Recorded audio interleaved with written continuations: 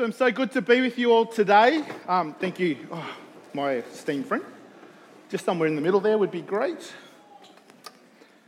As you know, I like to preach with illustrations, and I brought an A-grade illustration today from the Redmonds house, and you're going to enjoy it, I'm sure. But let's not go to there. I've been on holidays for about 3.5 weeks. What? Yes, I know. What? Feels like my first holiday since I've been in Queensland. And it was like I came out of a slumber about Wednesday and I'm arrived here today. So who knows what you're going to get today, but it'll be fun. I'm sure it will be. We're delving in today to a new message, a new series. I think it's a little one series. It's just me. It's To the Streets. To the Streets. When I think of To the Streets, it's talking about evangelisms of Acts chapter 1 and chapter 2. When I think of To the Streets with evangelism, I think of some old stayers. People would go out. I believe once upon a time, Seventh-day Adventists would ride a push bike, knock on a door, ride to the next one, knock on a door, ride to the next one, knock on a door, and they would share Jesus like that every week. And they would also stand on little stools in the market square like North Lakes and would preach the gospel. Who's keen? Why are you laughing? Who's keen? Who wants to come and do that stuff with me today? Let's just drop the sermon. Let's just go over to North Lakes, get on a soapbox and preach. Who's up for that? Why do I hear crickets in here, Pastor Sarah? I'm not even keen for that, right? I don't really understand what that might look like. I've seen it done. I've seen it be effective, but does it work today? So we're going to look a bit into that. But before we get to that, I want to take you to Acts chapter 1. So if you've got your Bibles, I haven't got it on the screen. As I said, holidays. Came out of slumber, PowerPoint non-existent. So I'm here today with you. Turn with your Bibles, grab your phones out. That's okay, I'm okay with that. In fact, there's a little side note before we get moving. I was a youth pastor at Maitland Seventh-day Adventist Church. And this is some time ago, it's like 12 years ago. And all the young people, it didn't really worry me. But I had the elders come up to me and they went, Pastor Rick. And I said, well, thank you for calling me Pastor Rick. I'm just learning. I'm studying at Avondale, but I appreciate that. Pastor Rick, all the kids are always on their phones in church, and I'm over it. And I went, okay. I said to them, what if they're actually looking up their Bible? They're not looking at their Bible, they're looking at Instagram. And back then it was Snapchat. I don't know how that works, but they were looking at something on their phone that they shouldn't be. And I said, all right, let's do a test. Let's see, you get two of you guys, like two elders, and then I'll grab a couple of youth. We'll sit down and we'll do some questions about the sermon and see who knows the best. And they went, oh, okay. So we sat down. And next thing you know, the elders, I'm asking questions, the elders are answering. And they were astonished to their amazement that these young people were answering every question like they'd heard the sermon better than they had. And they looked at me and they said, how is this possible? I said, I don't know. There's no way I could do it. They can seem to do it. So grab your phones out. Turn with me to Acts chapter 1. We're going to kick off today and we're going to get into this evangelism. What does it mean to go to the streets? Because I believe we see a really good example of how that works in the story of Acts. Come with me to Acts chapter 1 and verse 6. First, a bit of background. So Acts is like coming straight after Jesus, who had been there, Matthew, Mark, Luke and John. The last thing that Jesus says to them is in Matthew chapter 28, verse 19 and 20, which you might be able to remember. It is, go make disciples of all nations, baptizing them in the name of the Father. You know that particular text. So God gives the commission to the disciples to go baptize people and share the gospel. And we get to Acts and there's no Jesus and these guys go, what do we do now? So come with me. Acts chapter 1, verse 6. So when they had come together, they began asking him, saying, Lord, is it at this time that you are restoring the kingdom of Israel? So Jesus has returned. He's resurrected and returned to them. And what's the first question they ask? Oh, are you going to fix the mess we're in? These Romans are oppressing us. Fix it. Make it right. Jesus must have been pulling his hair out. Didn't you just ask this question before I was killed and then resurrected? Now you're asking me again?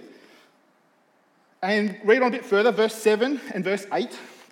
But he said to them, it's not for you to know the periods of time or appointed times which the Father has set by his own authority. By the way, Jesus actually just answers them plainly. I think he's over giving questions and questions. He just goes, guys, God the Father knows the times when he's coming back.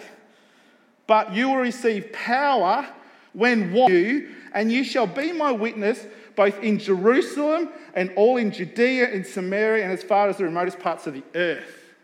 So he said, go back. The Holy Spirit is going to come. Come on to verse 9. And after he has said these things, he was lifted up while they were watching. So this is Jesus. He tells them the story. And then all of a sudden, Jesus starts ascending into heaven. And a cloud took him up out of their sight. And as they were gazing intently into the sky while he was going, then behold, 2 men in white clothing stood beside them. And they said, Men of Galilee, why do you stand looking into the sky? This Jesus who has been taken up from you into heaven will come in the same way as you will watch. So basically, a couple of angels are going, why are you looking into heaven? Because they're amazed. They're going, whoa, he just flew. Could you imagine the scene? Watching Jesus, and here they are again, I guess a sense of loss. He's gone again? He's left us alone again? Go to verse 12. And they returned to Jerusalem from the mountain called Olivet, which is near Jerusalem, a Sabbath day's journey away. And when they had entered the city, they went up to the upstairs room where they were staying, and it mentions all the names. There's a stack of them there, all the disciples. And all these were continually devoting themselves with one mind to prayer with the women and Mary, the mother of Jesus, and with his brothers. So they see this amazing scene. They take stock. They go, what do we do now? Well, let's go home. And they go up into the upper room and they begin to pray and spend time with God. Notice, they don't go preaching straight away. What do? They take time. They take stock. They do a bit of admin work because they've lost a disciple because Judas, the betrayer, has now left them and he's dead. And so they need to replace him. And so there's a whole series you can read on in that. Have a look at that later on. We're not going to go into that today. This whole story, how they elect Matthias as a new apostle. And they do this whole admin thing and they sit and they wait. Come down to chapter 2 and verses 1 to 4. Chapter 2, verses 1 to 4. And when the day of Pentecost had come, interesting they named the date of it. It's the day of Pentecost and it hasn't happened yet. They were all together in one place. And suddenly, this freaks us out, all right? Like a violent rushing wind came from heaven and it filled the whole house where they were sitting. And tongues that looked like fire appeared to them, distributing themselves, and a tongue rested on each of them, and with different tongues, as the Spirit was giving them the ability to speak. So they sit, they wait, they pray, they're connecting with each other, they're sharing meals, they're talking, they're doing church.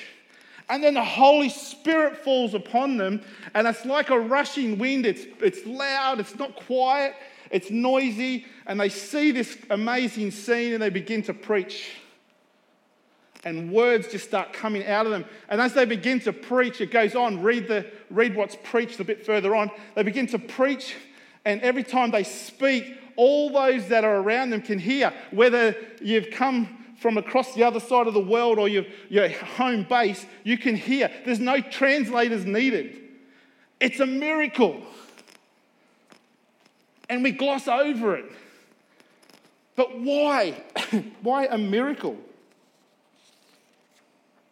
The Holy Spirit falls on. Why does God use them? In verse 5, these guys are drunk. They're running around babbling. Yeah, because we don't understand because it's from another nation, but if you're actually of that nation, you would hear them. And everybody that was there heard. And what did everybody hear? It's the gospel message of Jesus Christ. It's simple. And he shares the message of Jesus Christ, which for us, we're all attuned to it and we understand and maybe know it. But for that time, it was something crazy. Come to verse 37.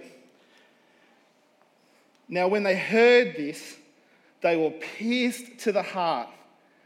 And the people said to Peter and the rest of the apostles, what do we do?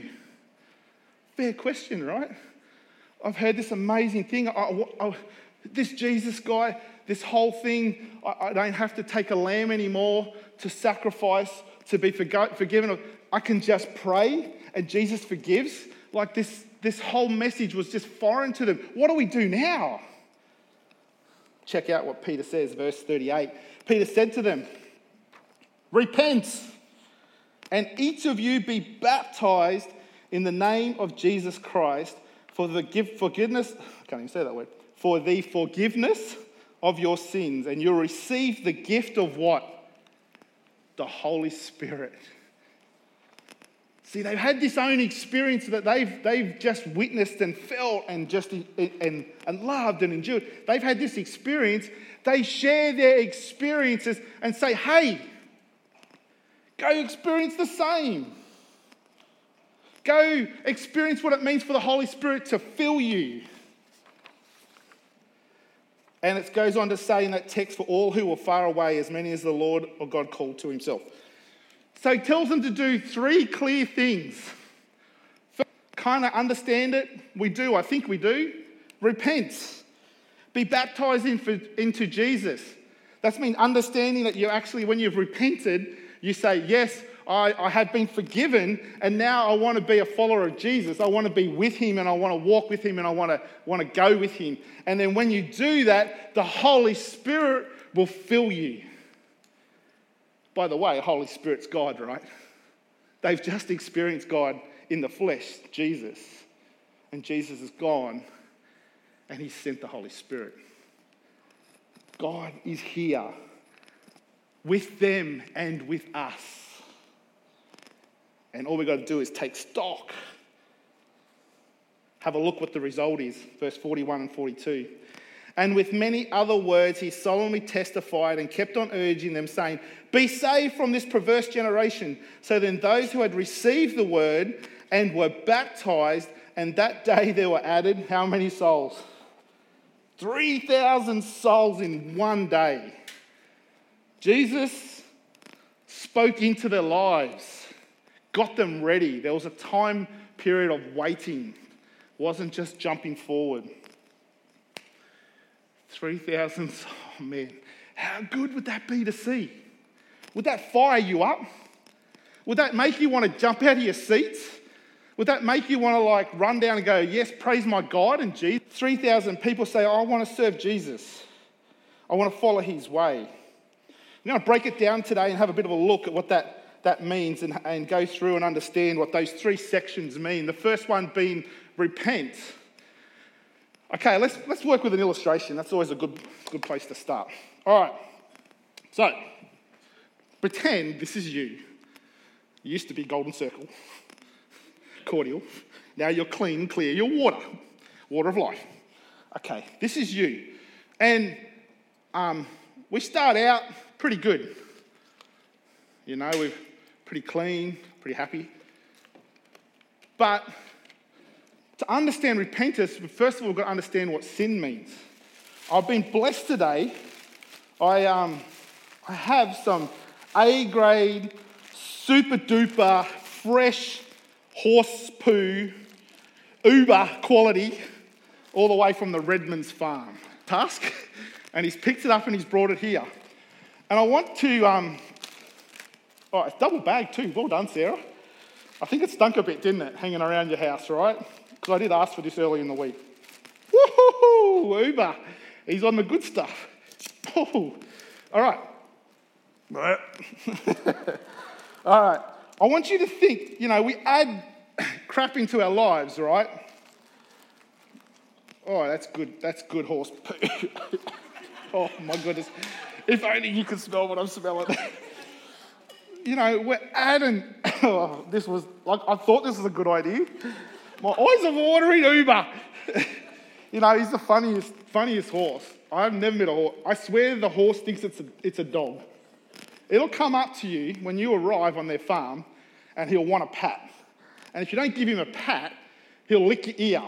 I've seen it done. Nibble on your ear, and then you might be fixing up the car like I was one day, and then Uber thought it was nice to come and have a sniff around me. And he's just like I swear... Oh. All right. And so what I want to illustrate to you today is that sin enters our lives, and I don't think I'll ever use those again. Yeah, righto.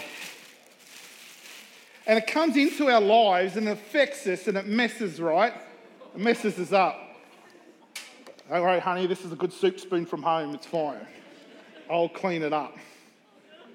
And that clear, clean body of ourselves, it doesn't look good, does it? Doesn't smell good. I think it goes in there. And it's a mess, right? And this can be our life. Some of you might even feel like this right now. Some of you feel like that you're messed up, you're clogged up, you're feeling like garbage, and you don't know how to get yourself out of it. Some of you attempt, and you try and go, oh, where's my little thingy, Bobby? And you go, I can fix this, God. And you pick it out, and you try and get rid of it out of your life. God, help me to get rid of the crap out of my life. And nothing happens. You can't do it, right? It's impossible. You cannot clean this by any means. And it ends up a mess. Leads me to a story to try and help understand what repentance really means.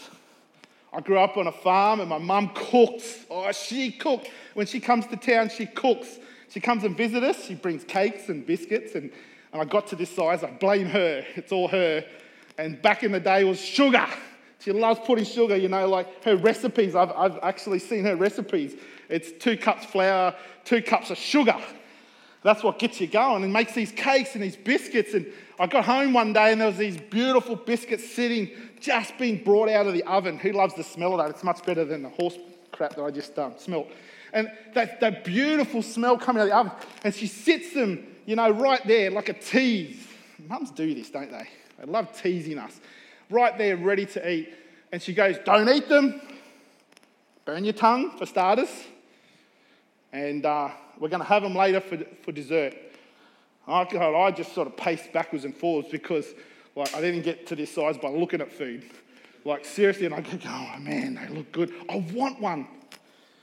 I'll go outside, I play a bit of cricket. I figured if I do a bit of cricket, a bit of sport, maybe I can get one and it'd be fine. I come back and mum's gone, everyone's gone, and I just grab a biscuit. I grab 2. Next thing you know, I've eaten 3 or 4, can't remember. And I run away immediately because I knew that I had done something wrong, right? I knew that I'd messed up. Mum comes back in. She's counted them, of course, because she knows what I'm like. Who took the biscuits? Rick, get here. Oh, no, sorry. Ricky James, get here. That's how it usually worked. And then if she was really mad, Ricky James Meale, get here. And so I would come running and went, what, Mum, what's the matter? Trying to look all like, I knew what was going on. And she asked, did you take a biscuit? Nah, Mum, I would never do that. You told me not to take one. It must have been my brother. So first thing, I blame my brother. She goes, are you sure? And then when she says that, you go, oh man, I better be sure or, I'm going to get a flogging. That's what that means. Go have a look in the mirror. So I go and have a look in the mirror. Sure enough, I hadn't cleaned up properly and there's biscuit all over my face. And I come back and immediately I felt guilt because I knew I wasn't going to get away with it. And then guilt turned to shame. No, it turned to fear because I knew what was coming. Mom, I'm sorry. Repentance. And I start asking for forgiveness and repentance. Forgive me. And I start crying and I start, losing it. And then she goes. And many of us have that same view of repentance. And that's what it's about. It's only if I get caught does it really count that I have to repent. And some of us are up front and we just repent anyway, even if we hadn't done it. And we think that's what repentance is all about. And we think that's where it's coming down to. But I want to take you a little step. And if we go and have a look in Acts chapter 2, and we see what is the lead up, or what the historical setting is in Acts chapter 1 and 2. It's early first century. And so you have a people, a culture that has a belief of sacrificial repentance. You have a whole people or a nation that the only way that you can receive repentance, you bring that lamb to the altar, you ask for forgiveness, and they kill the lamb, and then you are forgiven. It's actually really messy. It's vengeful, isn't it? It actually puts God, it can put God in a very poor light. Like my mum, I'm sorry now that I know that I've done this wrong because I'm going to get some punishment for it. And so we view repentance through the eyes of fear. But what if it is that as well? I'm going to say, repentance is a part of that whole process. Yes, I believe that is definitely part of it. But what if there's an added element to repentance? What if the God of the universe is trying to show us not fear, but love? He does this by sending Jesus, who is God, by the way, to this earth to be sacrificed for the people of the day to understand repentance. Does God need that? No.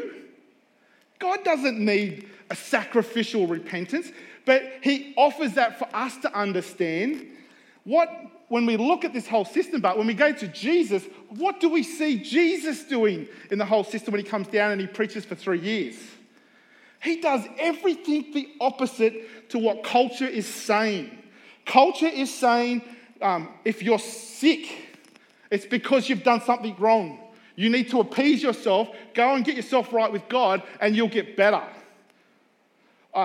You're a leper, get out of our community. Jesus turns up, and who does Jesus hang out with? The lepers, the tax collectors, all the people that the religious people said don't hang out with. That's who Jesus hung out with. So he came to this earth to show us that's not what repentance is about. Repentance is about love. And Jesus came and gave himself out of love. What if we were to view this whole thing when Peter talks about this repentance, that he's actually talking about repentance of love against the old way. He's breaking the wheel. He's breaking the chains. He's showing a different way. What if he's asking repentance for the way that we view God? Did I just say that? Yes, it did come out. What if that's what he's asking repentance for the way that we view God? And I guarantee that each one of you views God differently. Some of you are so messed up, including me, maybe from hurts that are not your fault, hurts that have been put on you. You're so messed up, your judgment and your vision is cloudy, and you have no idea what it means to see a God of love. And so you see the messed up world that you are in and you look to God in the same way. What if he's asking in this text, what if Peter is asking to have repentance from that wrong view of God? And he wants you to view God in love, like Jesus who came and did what he did. Whoa. Brain explosion. When I first got this, it was a brain explosion in my head. This whole time I've been raised in the church and in a traditional format, which made God look like a tyrant. It made God up here, far away in the clouds. Friends, Jesus breaking that wheel. He broke that wheel, and we, by taking that wheel back, are actually in need of repentance from that view. What if he wants us to repent of the view we have of God and view God as a God of love? And when we see that view, when we understand that view, what happens? Baptism in Jesus. Forgiveness of sins. I love how Peter puts it. There's a reason why he's put repent, baptism, Holy Spirit. Because now we've asked for repentance, we've broke the wheel, we now see Jesus, God of love. The next thing, it actually should stir our heart to want to do things crazy for him. We want to align ourselves with God. And so enters baptism by immersion. And when we look at baptism, what happens? You go down into the water. Sometimes your whole head should go under. It's been once where it hasn't for me. Clap of thunder happened at the same time in my defense. But as I was baptized, and you go down into the water. The old view of how we see God, repentance, stays in the water. This is the symbol of baptism. And you come out brand new, changed, ready for action. And guess what? You're ready for the Holy Spirit. When that Holy Spirit comes, he will set you to task. Some to preach at North Lakes on a stool, some to door knock, others to just live their lives in their workplace and in their schools and in the places that they are to show what a picture of Jesus really is. A true picture of Jesus. And he wants you to share a true picture of love. Not one of a tyrant, but one of love. That's the gospel message that Peter was sharing. That's the gospel message that was breaking chains of the day. It literally broke the curtains of the covenant to say, hey, we don't do this anymore. We don't need a sacrificial sacrifice anymore. He broke the wheel for us and cleaned us up. But I tell you what, sometimes I still feel like this, right? Baptized many years ago, and I still have days where I feel like this. Got to go back to the source, repent, ask for forgiveness, think about what it means to be baptized, and ask for the Holy Spirit. The disciples went to the upper room, and about 120 of them. Read the story of Acts 1 and 2. It's amazing. And the Spirit fell. Imagine 120 in an upper room. I don't even know what that looks like. But it sounds crammed. And the Spirit falls. And people are just set to task. And off they go, sharing the gospel of Jesus. God meets us where we're at. Jesus, who was God, came to earth to show that to us. He came to this, he meets us where we're at. The old system, that old sacrificial system, you had to realize you did something wrong. You would take the animal to be sacrificed and you would give it for the sacrifice, and then you were clean. It's all about you, right? Jesus came and broke that wheel. And he came and he met us in the flesh, went to heaven, and then in his place he sent Holy Spirit, who is God, to be with us, to meet us, not us having to go to meet him. He meets us. Whether we're in the, I nearly said the S word, in the poo. Whew. It's still stinky. He meets us in the poo. And he offers a new way of looking at God. And he sends the Holy Spirit in full measure. And he pours it into our mess.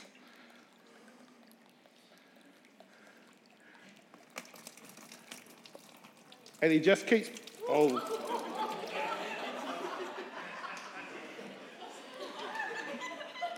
That's grade A. That's grade A poop.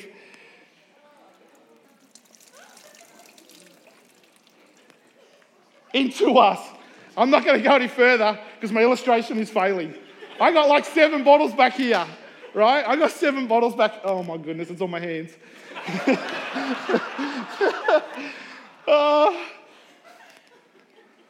Link the mess. Link the Holy Spirit pouring in. And if I kept pouring, oh man, be careful walking around it. If I keep pouring, we would clear out the mess. The Holy Spirit comes and clears out the mess. And he takes the poop. Let's put the poop away. Oh. Why does horse poo always smell worse than anything else? All right. My dad would be like, "You're such a wuss. I trained you to be a farmer."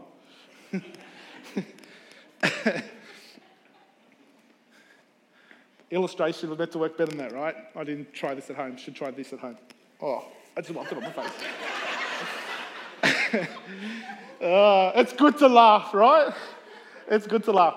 And he pours the Holy Spirit into our mess. He sits with us, he understands it, and eventually cleans that mess out. We try and pick it out, but we can't. Holy Spirit comes in, and he starts doing that. Notice that in the upper room, that's what was happening. Repentance, forgiveness of sin, cleaning out of their souls. Holy Spirit falling upon them. And friends, there's so many ways to share Jesus. It's not just standing on a street corner. It's not just knocking on doors. There's so many ways to share Jesus. I've got none on the floor. Praise Jesus. Would you like a mat? I just would like a cloth. Oh, well, this is for the table only. No, just for my hands. The table will be fine. It'll survive. That's why I told you not to clear one. Yeah.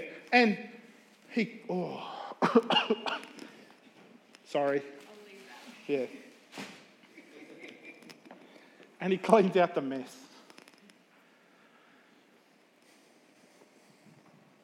Before we can evangelize and go to the streets, we need to ask for the Holy Spirit to fall on us. There's a movement that's happening. A movement of breaking the wheel and the chain. It's been going on for centuries. And God just keeps calling people to the movement. And he'll continue to call people to the movement. To share what it means to see a picture of God as love. Friends, today, I want you to take home the message of the Holy Spirit pouring into your life and what that may look like. Don't beat yourself up about the mess. The mess will sort itself out when God's good and ready. He knows what you need. He knows how you need it. Stop trying to pick it out and do it yourself.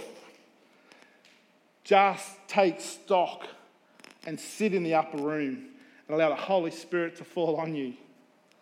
Yes, amen, sister. Let's give Nikki a round of applause. No, I've got some on my face. Jokes, all jokes aside. I want to wrap this up and conclude it and get home to Haystacks. He's hungry. No, I don't know. I'm not hungry for about a few hours after that, I can tell you. Woo, Uber. I'll look at you in a different light now. Let's not worry about evangelism. Let's let God worry about it. And crazy things will happen. Come with me to the end of Acts chapter 2 and we look at what actually happens. Acts chapter 2 and verse 43 to 47. Have a look at what this church looks like. I love this church, Pastor Sarah. This has been an amazing church. Everyone kept feeling a sense of awe, and many wonders and signs were taking place through the apostles. And all the believers were together and had all things in common. What? And they would sell their property and possessions and share them with all to the extent that anyone had need. Day by day, continuing with one mind in the temple and breaking bread from house to house, sharing meals. They're talking, they're hanging out, they're doing church.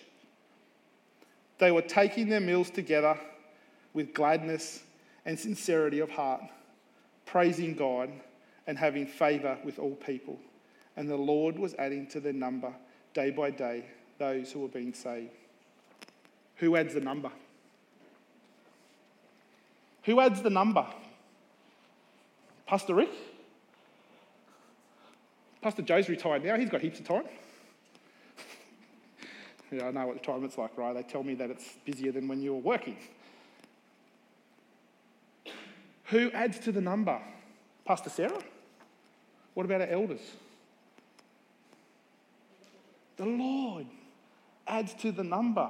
Let's not get worried about who's going to do what, and let the Holy Spirit do what it needs to do and fall upon us and eat together, grow together, cry together, laugh together, make a mess together. And let the Holy Spirit tell us what needs to be done. And when we're led by the Holy Spirit, how many will be added to us? Just a number will be added daily. When we get this right, people want to know what it's all about. Do you want this church? Like, you give up your Saturday mornings. Driving to church today, I don't know, it was heckers. It seemed like every car was on the road and they weren't going to church. They were going to other places. But you give up your time and come to church. Why? Because I think deep down you want a portion of this stuff. You've maybe experienced what the Holy Spirit can do in your life and you want it to continue. And Lord, I keep asking the Lord day in, day out, how can we do this better? Holy Spirit, fall on us. And if we do that, He will give us the tools that we need to do the evangelism, the things that we need to say. Stop trying to fix yourself. Just let God in. And He will do the rest. If you want to be a part of this church, the church of the Acts of the Apostles that just started a revolution that's still going today. It's amazing. I want to be a part of that. And I want you to be a part of that. And I'm appealing you to join to this type of experience of allowing the Holy Spirit to fall on you and break the wheel. Break the wheel of a tyrant God and bring a loving God into the picture of things. Let me pray. Heavenly Father, God of the universe, we've had a lot of fun here today and what it means to go to the streets and share the gospel message. Firstly, Lord, we sit in the upper room and we pray. We just pray and we wait. We ask for repentance of wrong views of you. We ask for forgiveness. And we ask that you hear us and send your Holy Spirit to fall on this place.